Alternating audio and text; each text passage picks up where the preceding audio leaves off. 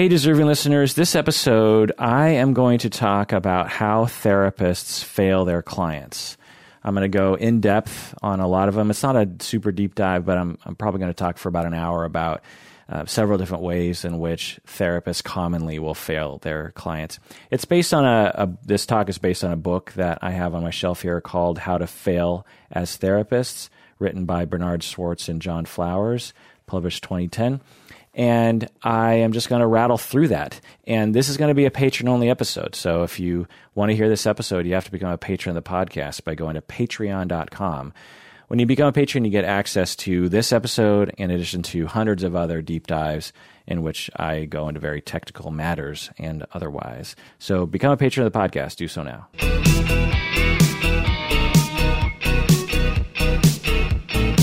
All right, welcome to the Patron Zone patrons. Thank you so much for being a patron. I have always fantasized, it's a weird fantasy, but I have always fantasized about just starting an episode, picking up a book off my shelf, and just talking about the book or talking about the content of the book. I have a very huge library of books. I have been acquiring books throughout my career. And as I've become a podcaster, I've realized that having good source material is a very important aspect of trying to provide accurate and contemporary information. And most good psychology information is not available on the internet yet. I'm sure it will be one day. But for whatever reason, the vast majority of good information or even accurate information in the field of psychology is not on the internet or not readily accessible. And so I still rely on books and journals to provide me with accurate information. So I've been amassing this very large library. I don't know how many books there are, but actually let me do a short count here. Almost 1,500. I have almost 1,500 books and journals in my office right now. I can look at all of them right over my shoulder here.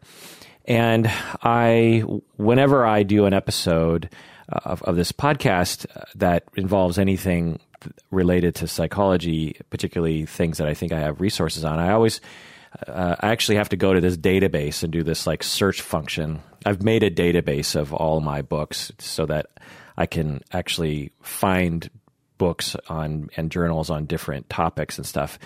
Anyway, so every once in a while, I'm sort of looking at my bookshelf and I'm like, you know what? Maybe I should just make an episode where I just pull a book off the shelf and I just talk about it. So I thought I would do that today. And I hope to make this kind of a little series. This is the Psychology in Seattle podcast. I'm your host, Dr. Kirk Honda. I'm a therapist and a professor. So this book that caught my eye is a book by Bernard Schwartz and John Flowers, published 2010, called How to Fail as Therapists, second edition, 50 plus ways to lose or damage your patients. So I just thought I'd just start from the beginning. So the first chapter is called Failing to Recognize Our Limitations as Therapists. Absolutely. I think a common thing, particularly when people are first starting out, is this, well, I guess there's two pitfalls, two types of pitfalls. One is that when therapists are first starting out, they're so insecure and they're trying so hard to act like they're not an imposter that they kind of overgeneralize by saying that they're good at everything, or they feel so bad about being incompetent in something they have a really hard time admitting to a client when they're incompetent. And so I talk with a lot of supervisees and trainees about this, and I'm just, if a client comes up to you and is just like, what do you know about psychology? Or, how am I supposed to be able to trust you? You're just starting, or you're an intern, or you're so young. Like the one of the best responses you can have to that is, yeah, you might be right. I might not be able to help you, but I'm going to give it my best shot. And I've learned a lot, and I'm going to talk with my supervisor, and I'm going to consult, and I'm going to work real hard to see what I can do to help you with this. Just admit it. Just say, you know what, I don't know. And as I age and become more mature and less immature and more confident, I find myself admitting to things that I just have no idea about, because it's okay. It's okay that I don't know about things. Like whenever I dip into politics on this podcast, I hope I say every time, it's not my area. I'm not a scholar in politics. I'm not a scholar in history. I'm a scholar in psychology and psychotherapy and marriage and family therapy, but I really am just a layperson when it comes to politics. And a true scholar in politics or history or, I don't know, whatever related fields there are to that, when they hear me talk, I'm sure they're like, oh, wow, that guy's a layperson. That person doesn't know what they're talking about. That person is saying typical things that typical people say. And I am 100% fine with that, partially because I have the confidence in my area. I'm very confident in my knowledge of psychology and psychotherapy, and so maybe that gives me this sort of baseline self-esteem that I can say, well, I don't know much about anything else, is the thing. So there's that. But I guess more specifically, when students are starting out in the field, the clients might ask them about medical things or legal things or, financial things. And a lot of therapists will just find themselves thinking, oh, is this something I'm supposed to know about? Because they're frequently in a state where they feel like they don't know what they're talking about when it comes to psychotherapy. And so they just have this easy trigger of just like, well, just fake like you know what you're talking about.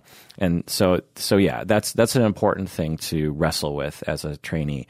As you gain experience, though, there's another bias and another cognitive mistake that happens where I've seen people who are very good at their job. They're very good in psychology or very good in psychotherapy.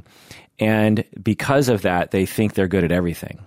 They're very knowledgeable about this one topic, and then because of that self-esteem, they generalize that to everything, and they think they know everything about everything.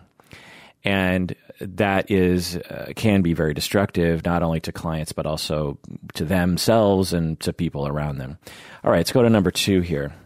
Number 2 is ignoring client strengths, capabilities, and resources. Yes, authors Bernard and John, that's very astute of you. I agree. A lot of therapists will ignore clients' strengths and capabilities and resources. When I teach classes, I will have at some point an exercise where I ask students or trainees to identify the strengths of their clients. And inevitably, they will come up very short. If I ask them, list all the problems you see in this family, they'll be writing forever. I present a case, or we watch a video, or they do a role play. They can rattle off pages and pages of dysfunctions and problems in the family system or in the individual client. But when I ask them about strengths, they come up real short. They'll be looking at me like, huh, strengths? And they'll be staring at the page, and they'll be like, "Huh? Well, what? And some people will even say, "I don't think this family has any strengths." They're genuinely, that's genuinely how they think. In fact, I just did this exercise a few weeks ago, and a student looked at me and said, "I don't think this family has any strengths," and that's a failing of our field, and a failing of our culture, and a failing of our training programs. At the very least, students and trainees and people in the field should be able to list 3 to 5 strengths of any of their clients, even if they've only met with them briefly.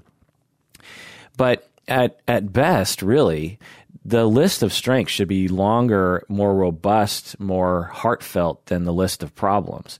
People have problems. I have problems, but I would like to think that I also have strengths. I'm not just a ball of problems. If my therapist saw me as just a ball of problems, that one, doesn't make me feel great, and 2, just isn't accurate. It's just not an accurate way of looking at life.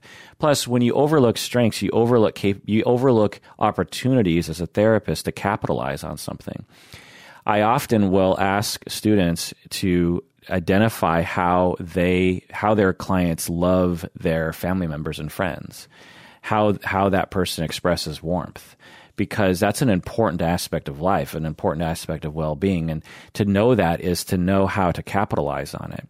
If you see people being very warm in their eye contact, then you want to capitalize on that. You want to encourage that.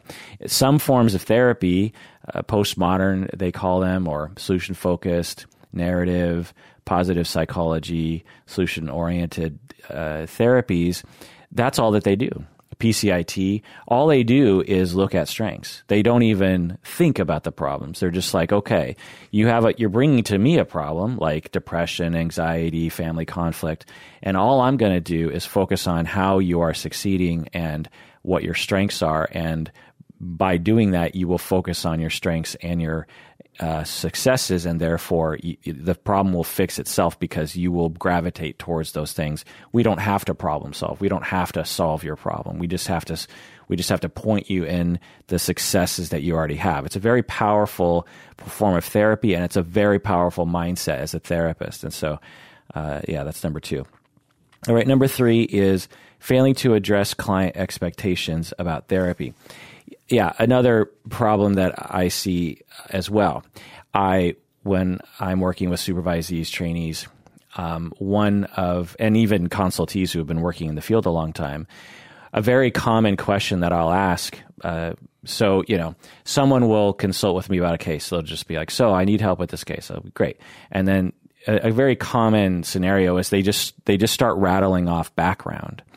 But for me, I will often feel sort of off kilter until I get an answer to the question, what does the client want from therapy exactly? Because I can, if I just started telling you a case, like, okay, let me consult about a case. So I have this woman and she came from a poor family, but now she's rich and she is struggling with some alcohol use and occasional she's using cocaine.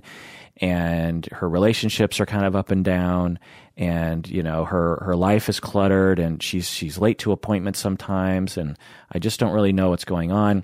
So that's the kind of backgroundy stuff that I get. But when I'm listening to that, I'm just like, what does this person want from therapy? Because if the person wants something like self-actualization, then that colors everything that I'm hearing in terms of the background. Whereas if the person is like, they want to quit smoking or they want to quit their cocaine use, then that's a whole other mindset that I'm in when I'm listening to the consultation.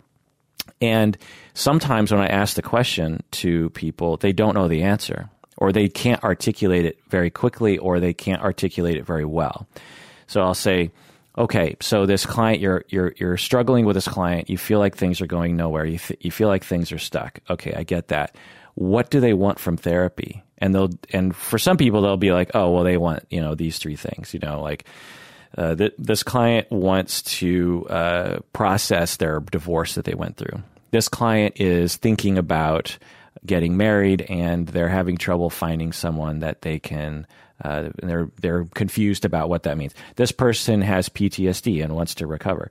This person their mother died and they are just really sad about that and they want to talk about it. So some people will say stuff like that, and I'll be like, okay, so now I know as a consultee, and now you know as a therapist what to do.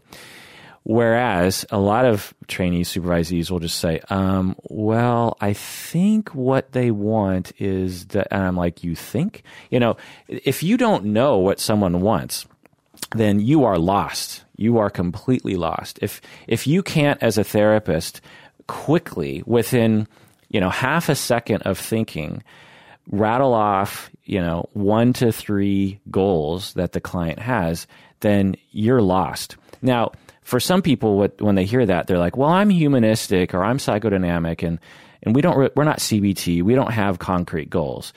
Yeah, I get that. But at the same time, as a humanistic psychodynamic person myself, I can still identify the gist of what a client wants, even if that goal is something like raise self-esteem or self-actualize or self-explore or, figure out the narrative of their life or, transition from early adult into midlife and what that means to them, or what it means to be a parent and how do they want to live the rest of their life.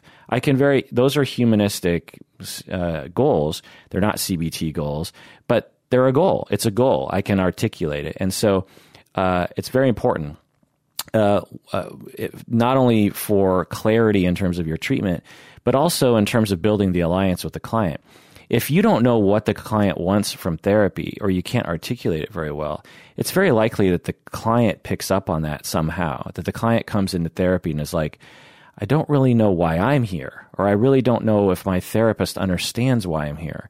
And that can be very upsetting, and it's one of the main components of the working alliance that's been researched. The working alliance, if you've heard of it, is a very important factor in the prediction of good outcomes in therapy. The stronger the alliance, the stronger the outcomes, the more positive the outcomes. And the alliance, it has three components. It has a agreement of goals. That's one. Number two is an agreement on the tasks to reach those goals. And number three is a bond or an attachment.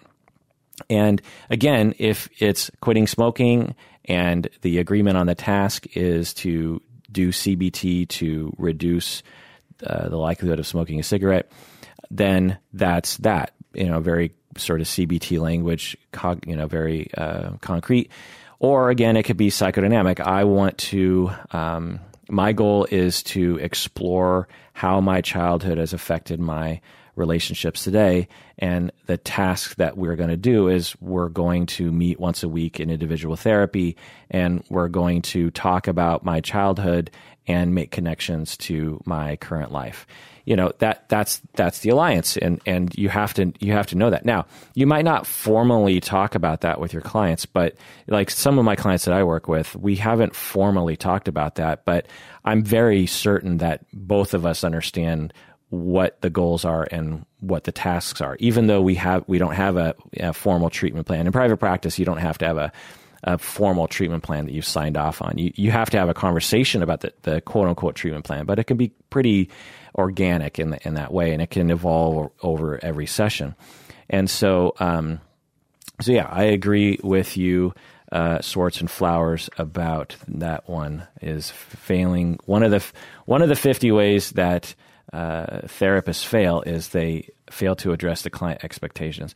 Number 4 is ignoring the client's stage of change or commitment level. Oh my God. I get chills just thinking about this one. I 100% agree. It's similar to the last one I talked about. So it is upsetting to me that people can graduate from master's and doctoral programs either never hearing the notion of a stage of change or having been exposed to it very little. Stage of change is one of the most important aspects to therapy, and it is rarely talked about in my experience. And here, basically, in a nutshell, this is what it's like, or this is the gist of the concept.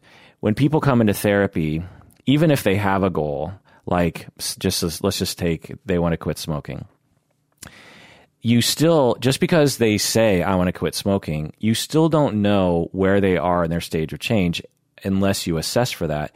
And treatment is completely determined by how what your determination is in terms of stage of change. So when you have someone who wants to quit smoking, there's 3 stages, or you could say 4 stages.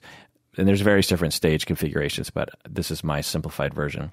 You have pre-contemplative, which means that you don't know you have a problem. So essentially, you're ignorant of the problem. Then you have contemplative, which is you know you have a problem, but you're not ready to act. Then you're in action phase, which means you're actually taking actions to change. And then the 4th phase is maintenance, where you've made the changes and you just have to maintain those changes. So a very easy, and I think it might even this language and concept might have even come out of the chemical dependency world, but it's very easy to use chemical dependency in this situation. So you have pre-contemplative, someone is smoking cigarettes and they're like, cigarettes are good for you. I'm fine. I don't need to quit because I can quit at any time, or whatever they say, just sort of ignorant of the fact that they have a problem. And then they transition from pre-contemplative. At some point, they go to contemplative. At some point, they're like, oh, I don't really like smoking cigarettes, but I'm not really ready to quit yet. Or, geez, I wish I could quit, but maybe next year. Or I'm going through a stressful time right now. I'll do it later. Or, I don't know who to talk to about this. Or they might even be saying, it's impossible to quit. They're in that phase. So this is this is contemplative. This is meaning that they're contemplating the problem only. They're not doing anything about it. The third phase is action. So this is when they actually throw away their cigarettes. They actually stop buying cigarettes. They actually reach out to their friends and say, don't offer me cigarettes. They might, take a nicotine patch or something. They're taking actions. Now, they might not succeed right away because it's hard to quit smoking. Take it from me. But it's an action phase. They're doing something and they're taking action. And then the fourth phase is they've succeeded at their goal and they're maintaining their success at the goal, which takes some effort. You can't just relax. You have to keep it up. And then eventually it becomes so automatic that you don't crave cigarettes at all. So in terms of other kinds of things in therapy, you have someone who is, say, borderline. And at pre-contemplative, they think everyone else is the problem. At contemplative, they're like, I think maybe I might overreact to things, or I might take things too personally sometimes. But I don't really know if there's any way to fix this. I don't know if therapy can even help, or I'm too scared to go to a therapist. Action phase is in therapy and trying hard to think straight in this, in the state of being stressed out and being triggered. And then maintenance is, years later after a lot of recovery from trauma and a lot of emotional regulation skills and a lot of perspective taking and a lot of support, is maintaining the success. So pre-contemplative, contemplative, action, and maintenance. So when someone comes into therapy, if you don't have a very firm grasp of where they are in that progression, then you have no idea how to proceed. So a very important thing to know about this is the first three phases, because people rarely come into therapy in the fourth phase, right? And in fact, people rarely come into therapy in the action phase. Most often, people come into therapy at the pre-contemplative or the contemplative phase. So they come in, and so teenagers might come in the pre-contemplative phase where their parents are like, he's smoking pot every day, he's flunking all his classes, he's staying out past curfew. And then you sit down with the teenager and you start talking with him, and you're like, okay, well, how are we going to fix this? And the teenager's like, well, I don't know. What do you think we should do? And you're like, well, how about you stop smoking pot because you're getting in trouble a lot and it's rotting your brain. And the kid's like, well, okay. And you're like, okay, let's move forward with that. And then you find week in and week out that the kid keeps smoking pot, and you're banging your head against the wall because you're just like, well, we talked about this. How come he isn't, quitting smoking? It's not good for him. It's getting him in trouble. Why is he not doing that? Well, the thing is that he's pre-contemplative. He doesn't think he has a problem with pot yet. So why are you talking with him about action phase items when he doesn't even think he has a problem yet? So if you think that this is something worth working on, then the first thing you have to do is get him, or explore with him things where it gives him an opportunity to step forward and say, maybe I have a problem.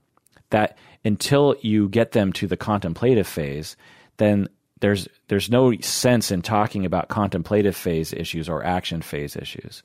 So that's just in a nutshell what I'm, So another thing, I guess, going to adults would be, a couple comes in and they're fighting all the time, and they sit down in your office and they're fighting, they're highly conflictual, they're talking about divorce. And so you start to talk about communication skills and blah, blah, blah, because you think that that's what they need. But you might find that doesn't go over well. Why? Because they don't think they have a problem. Each member of that couple thinks it's the other person's fault. So even though they can admit that there's something wrong in Denmark, they don't agree that they themselves need to change. So they are pre-contemplative. Even though they're in your office as a couple, even though they're asking you for help, they are still pre-contemplative because they have not admitted, each of the member of that couple, neither of them have admitted that they have a problem that they have to change.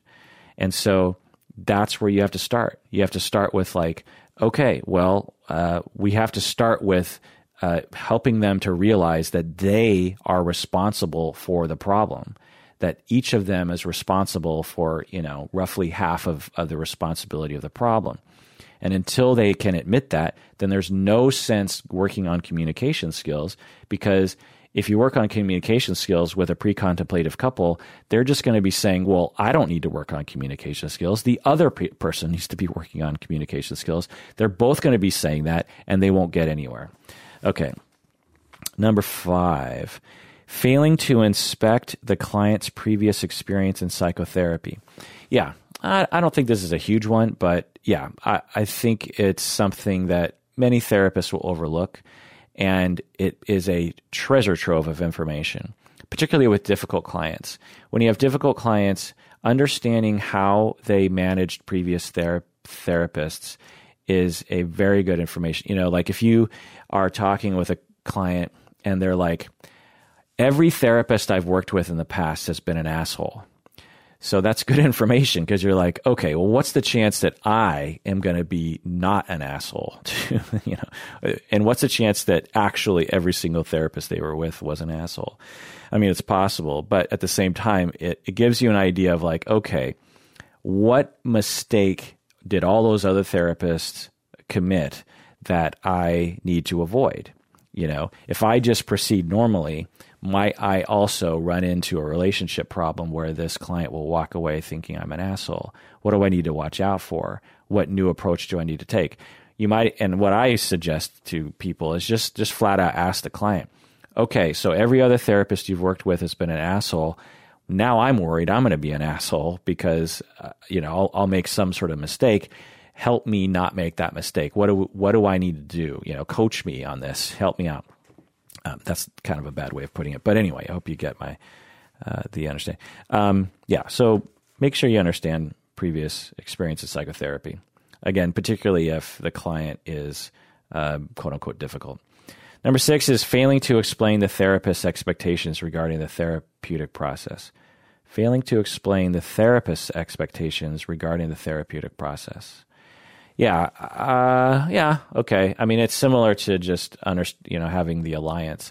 So just making sure that you articulate to the client what's happening in therapy.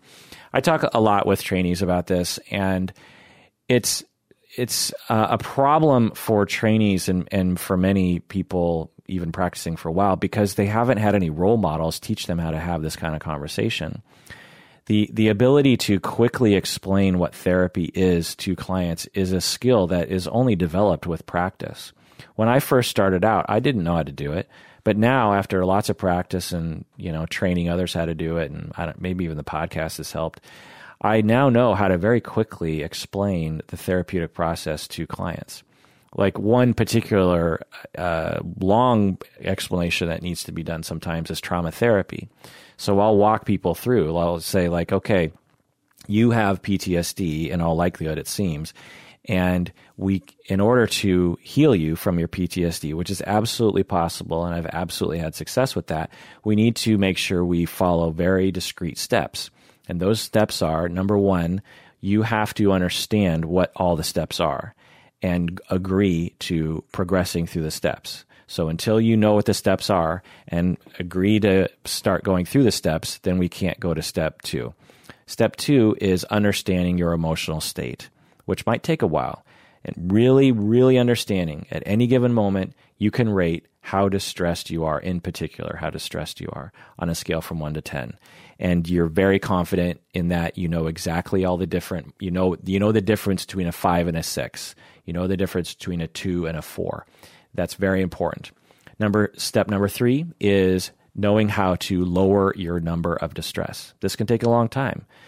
When you're a 6, what exactly can you do? What set of 5 to 10 things can you do that have been proven by you actually doing them that can reduce your number from a 6 to a 3 or from an 8 to a 5? We will have to experiment. And when we're at stage 3, you will go out into the world and, triggers will happen, and you'll use these skills, and you'll come back in and you'll say, these 3 skills worked in this way, and these skills worked kind of in this other way. And these skills are good in these situations, and these skills are good in another situation. And once we establish that you have a very, skilled approach and effective approach to reducing your distress that you know very well, you're very intimate with your distress level, then we can go on to stage 4, which is talking about the trauma in therapy. And while you were talking about the trauma, we will talk about it in a very slow pace. The first time we talk about it, it will be just a little bit. We'll talk about it for 5 minutes. Then we'll check in with your distress level. We'll use our skills, and then you'll leave the office, and we'll see the effect. Because sometimes just 5 minutes of talking about the trauma will cause a tremendous amount of distress after the session. And we'll just pace it out. And the idea goes is that a little bit of distress is good, like a 4 out of 10 is actually good, and will sustain that level, and you'll tell yourself everything's okay and you're safe. And by exposing yourself, you're habituating yourself to the trauma, and your body will recover from PTSD. It's the same as if you were terrified of spiders, and we gave you a slow progression. Like, you look at a spider on the computer screen, you know it can't actually hurt you, but even just looking at a picture of a spider makes you feel distressed. You keep looking at that spider, and eventually your body habituates to that spider on the computer screen, so much so that every time after that you look at a spider on a computer screen and it doesn't bother you anymore. But you have to habituate to it. Your body has to get used to it. And then we take it to the next level with the spider. You might actually look at a spider that's moving in a video, because that makes you even more anxious, or a particular kind of spider. And then you habituate to that. And we know how to monitor your distress. We know how to lower your distress level. And it's the same when it comes to habituating to your traumatic memories. We have to very slowly and incrementally ramp up the intensity of the memory. And over time, if we follow these steps, and it's unclear how long each step is going to take, but we'll go at a good pace, but at a safe pace. But when I do this process with people, they do recover from PTSD, and they no longer have any symptoms.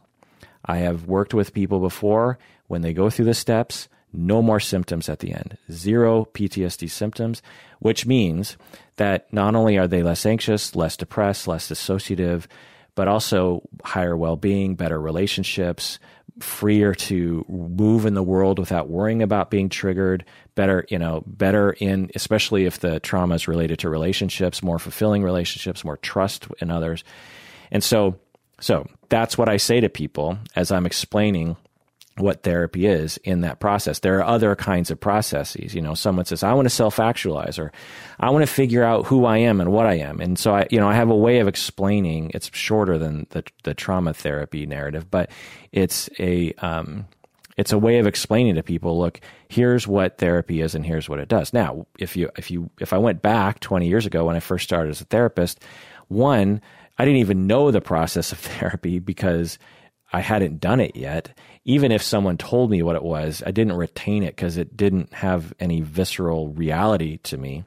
Or no one ever told me. It's possible that no one actually did explain it to me, because it's not a common thing that trainees will get exposed to. And it's something that I try to expose trainees to. I role play it, because they'll be like, I'm trying to convince this client that therapy is a good thing. And I'm like, well, what's their issue? And then I just rattle off a way of saying something to a client, and as an example of just like, here's one example that you could adopt if you wanted to, or you could modify, but this is the sort of vein you want to be in when you're talking with people. Now, we're never trying to harangue clients into therapy, but you should be able to sell therapy, right? You should be able to sell it. You should be able to say therapy is a good thing and it's worth it.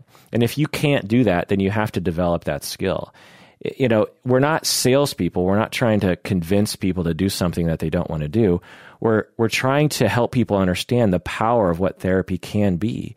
And when a client asks you for that justification, don't shy away from that and don't get scared of that. Say, you know what, that client deserves a justification for me. I am the provider of a service, and if I can't justify it, then what am I doing here? So the fact that you can't justify it means that you just haven't been trained. You haven't done it enough. You don't know how to do that. So you need to be able to sell it. You need to be able to say, therapy is worth it because blah, blah, blah, blah. Now, what you also say is it might not work for you, and I might not do a good job, but I'm going to give it my best shot. And my best guess is that this will help in the following ways if we do X, Y, and Z. Again, CBT people are very good at this because CBT lends itself to that. Cognitive therapy, behavioral therapy really lends itself to this kind of language.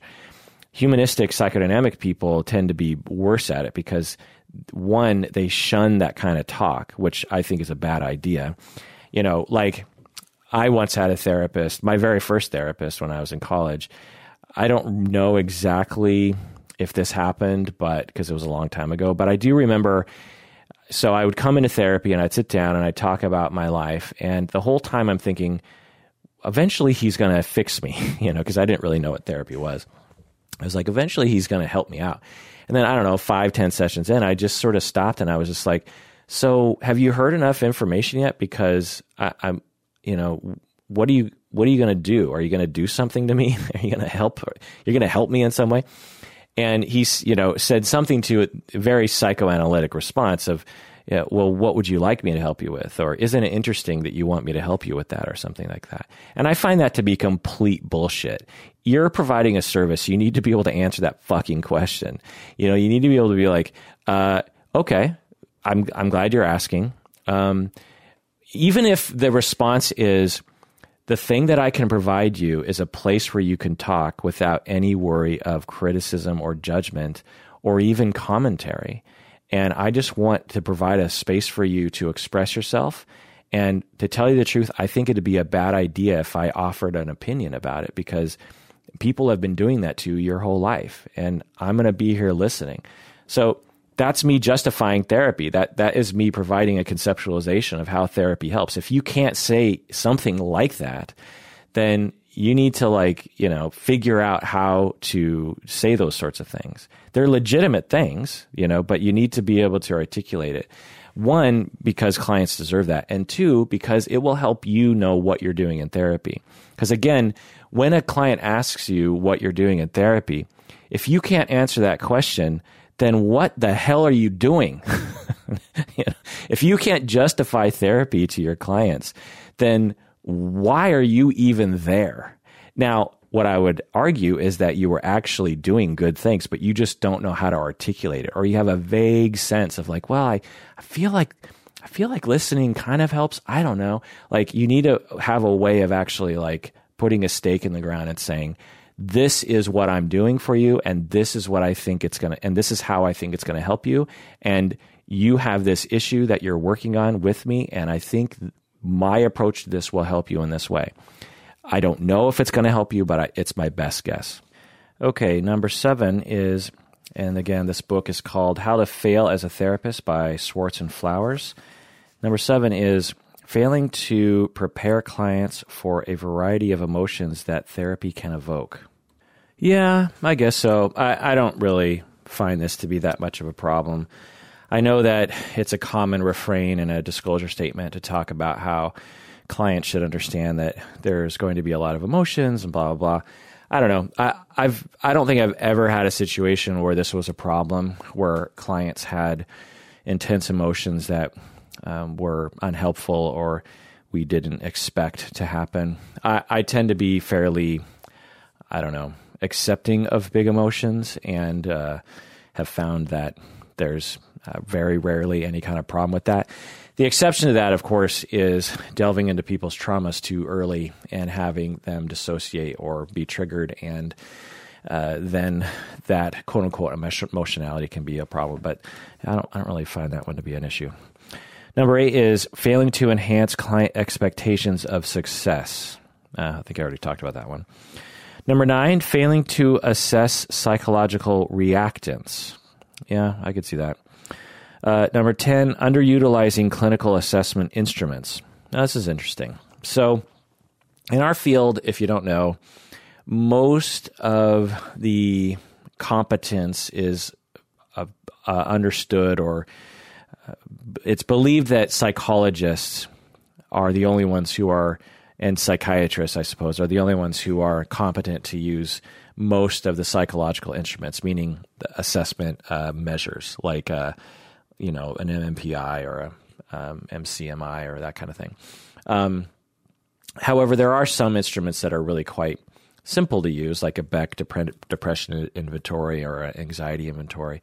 And at the master's level, without much education about instruments, you could probably administer those fine and understand and use them competently.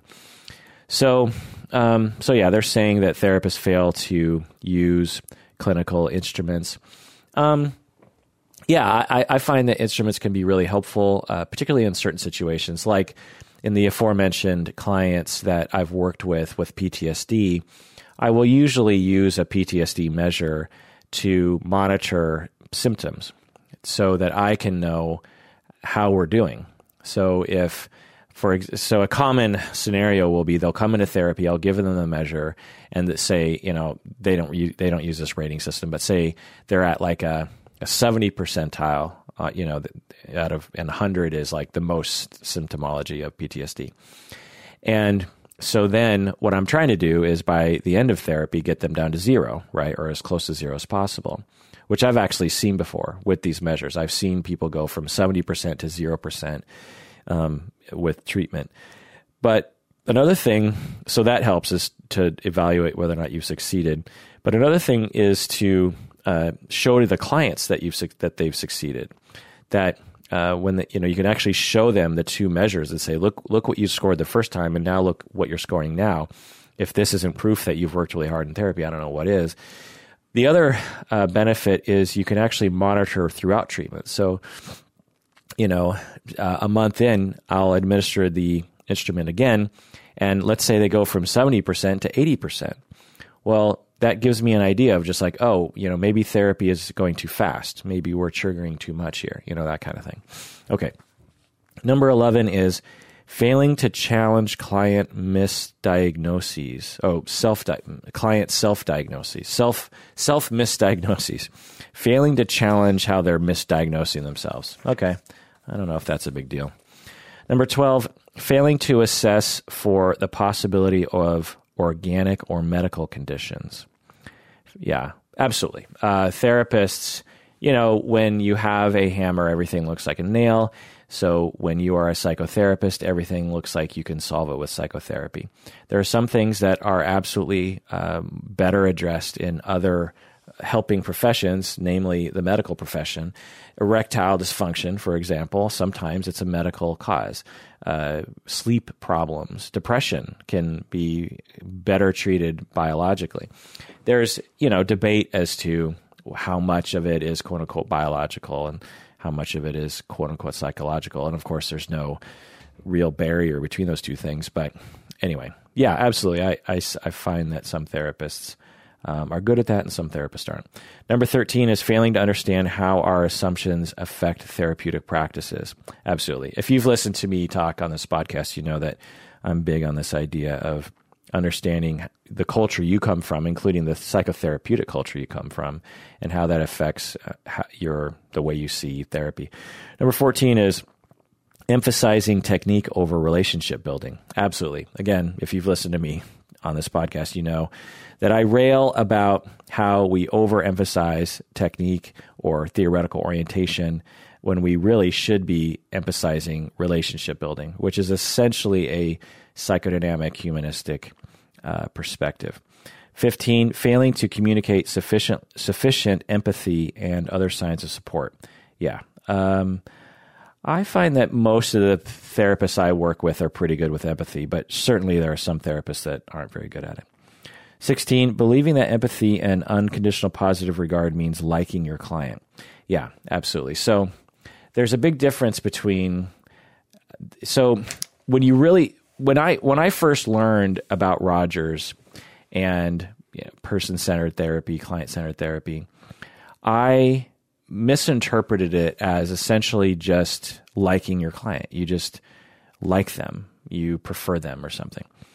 But the more I got into it and, continually returning to the well of Rogers and reading his work, watching him, blah, blah, blah, I started realizing, it's deeper than that. It's deeper. It's unconditional positive regard, empathy. These things are deeper than that. And then after I did my dissertation, it was a phenomenological study, I realized how deep it actually can go. It's really deep. Rogers and empathy, unconditional positive regard, phenomenology is so deep. The ability to, or the action for me as a therapist, when I am sitting with a client, to put aside as best I can my assumptions and really listen to what someone is saying to me and really demonstrate that I am really listening and that I am with them and that I don't have an agenda and I'm just following where they're going, can be profoundly therapeutic for people. I find that most people in therapy, if not everyone, at least half of what will help them is just that, is phenomenological listening. And it's not just listening, and it's not just liking them, and it's not just being curious. It's embodying in your soul a curiosity and a non-judgmental stance and a real curiosity for the other person's experience. You really want to know, wow, I had a rough day at work the other day. Wow, what happened? Well, I had this thing with my boss, and my boss was, giving me shit about something, and it made me feel real bad. So in that instance, a non-phenomenological person might go in the direction of, well, let's talk about assertiveness training, or let's talk about your perspective, or what could you do to stand up for yourself? These aren't bad modes, but they often, to clients, come across like oversimplification of just like, when you're having trouble at work and you tell someone about it and all they have to say to you is like, well, maybe you should just be assertive. That can be very discounting to the overall gist of what the person is saying to you. People don't necessarily come to therapy for skills. They might, but they often aren't really, in my experience. What they're coming to therapy is for the one fucking person in their life who doesn't actually try to solve their problems and is really interested in their experience. It's incredibly validating and comforting and correcting emotionally experience for someone to pay attention to you in that way. It's something that parents do when they have young children, and when we don't get enough of that as kids, we need it as adults. We need it even more. But I would argue that no matter how good your parenting was when you were growing up, you still need it throughout your life. And it's just not a very common thing for people to give each other in, family relationships. And so that's why therapists exist, in my view. So they're like, yeah, I went to work and things were tough, and my boss was giving me shit and I didn't know what to say. So I just sort of took it, and I don't know, I just really hate my boss. And so in this instance, you're just like, wow, what did that feel like? And they're like, huh? Well, when your boss was yelling at you, what was that like for you? Oh, well, yeah, it felt bad. I felt shamed. I felt demoralized. I felt hurt. Okay, wow. That I can see that. I could see how someone would feel that way. How do you feel right now telling me about this? Well, I don't know. It feels good to get it off my chest. I feel like you're really listening to me. Like that kind of stuff can be incredibly powerful to people. And one of the worst phrases that I will pounce on when I hear a trainee say it is, I feel like I'm just listening, they'll say. They'll be like, I don't know. I feel like I'm not really doing anything with this client. I feel like all I'm doing is I'm just listening. And I'm like, just listening? Do you know how important listening is to helping people with their problems? Do you know how healing listening is? It is one of the most powerful therapeutic actions you could possibly fucking do. You're not just listening. You are listening, my friend, especially if you're embodying a phenomenological stance, which is not easy because it's hard to what they call bracket your expectations and your biases. Okay, where are we here? Number 17, failing to elicit client feedback on the alliance. Right, so I talked about the working alliance earlier, and it's important for therapists to continually ask the clients, so I just want to check in, how do you feel about how therapy is going? So asking people about that question has two main functions. One is that you can actually get good feedback. They might be like, well, honestly, I kind of feel like we're in a rut, and I feel like we talk about the same things every time. Or honestly, I kind of feel like you talk too much, and I'm not really here to listen to you talk as a therapist. So getting good feedback is very helpful, right? Because it helps you to provide a service that's helpful. But the other thing is that research shows that just asking that question can improve outcomes. Just asking the question, how did that session go? Or how do you think therapy is going will increase outcomes, which is weird, right? Even if the client doesn't say anything back to you, just asking the question, outcomes get better, overall when they study this sort of thing. Why is that? Well, it's hard to say because we'd have to, we can't get inside people's brains. The the speculation is that by asking that question, you're proving to the client that you care enough, and that improves the relationship, and the relationship will enhance outcomes. Number 18, ignoring the client's verbal and nonverbal feedback. Yeah, same sort of problem.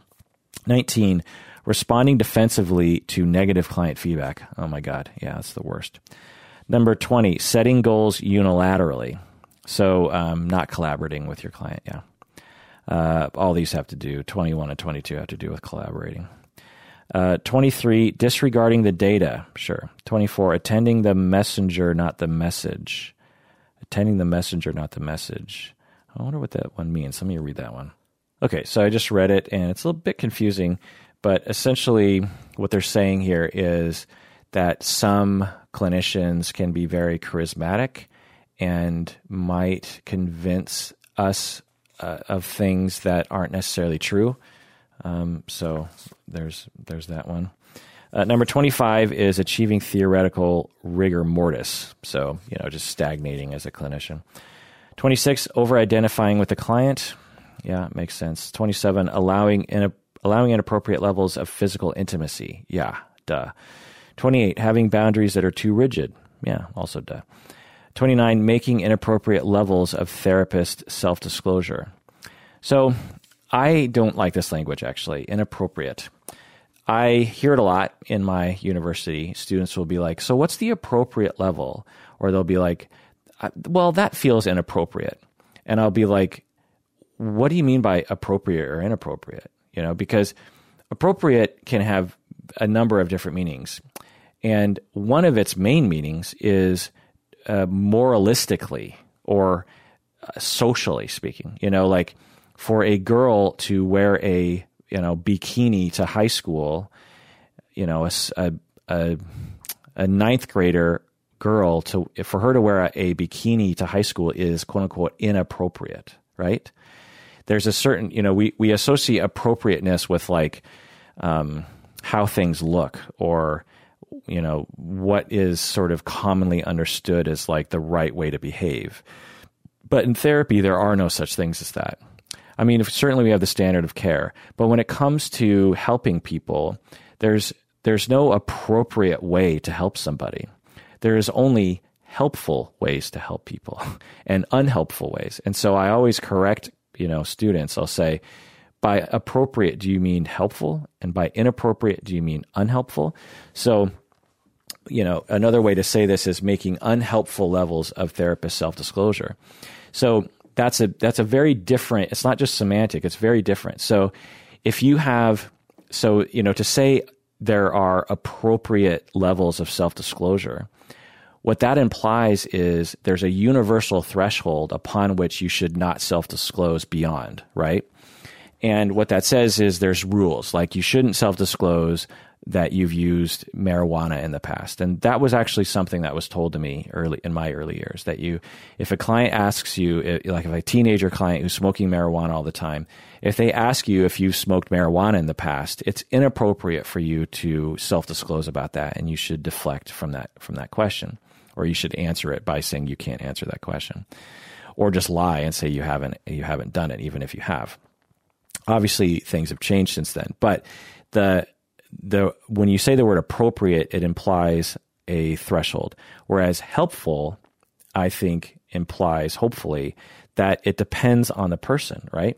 So for one person, any level of self-disclosure is not helpful to them because they are, of a certain personality type that makes them extremely vulnerable to being very curious about their life, about your life as a therapist, and fixated on you.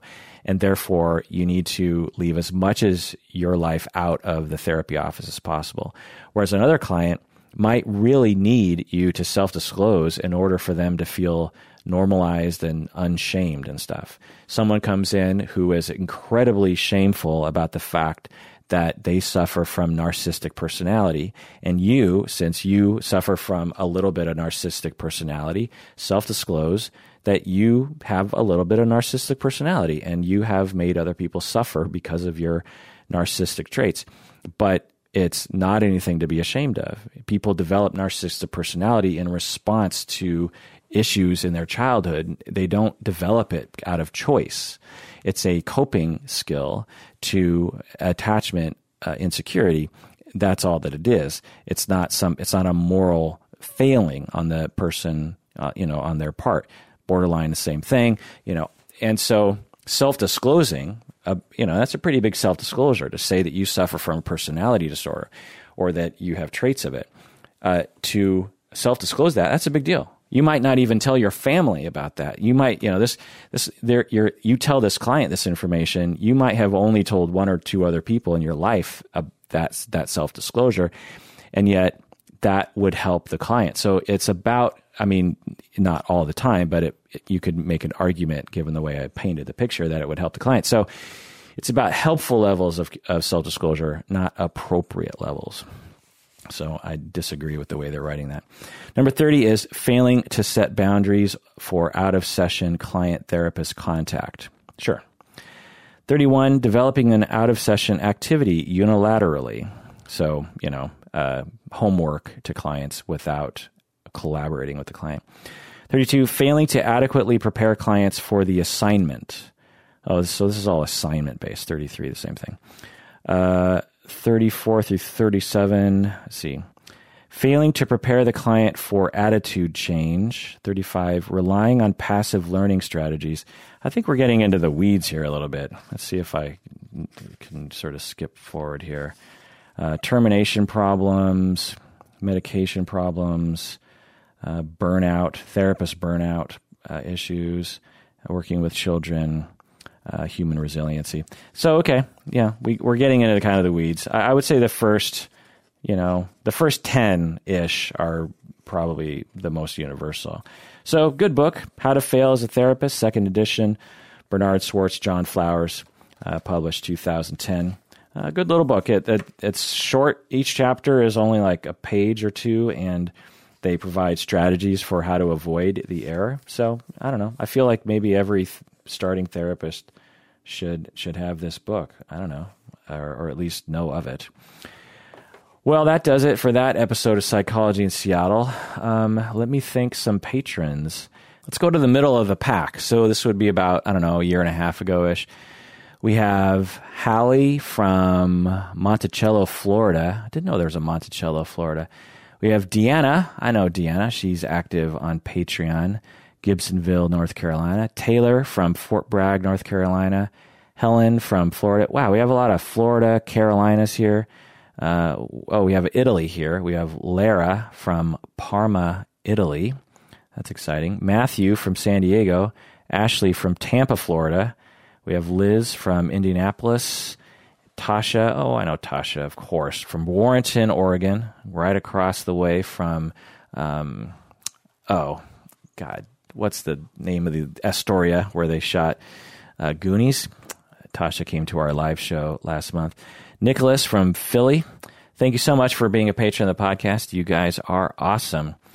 And that does it for that episode. Thanks for joining me. Let me know what you think. Contact at psychologyinseattle.com or comment on all the various different places. Take care of yourself because you deserve it.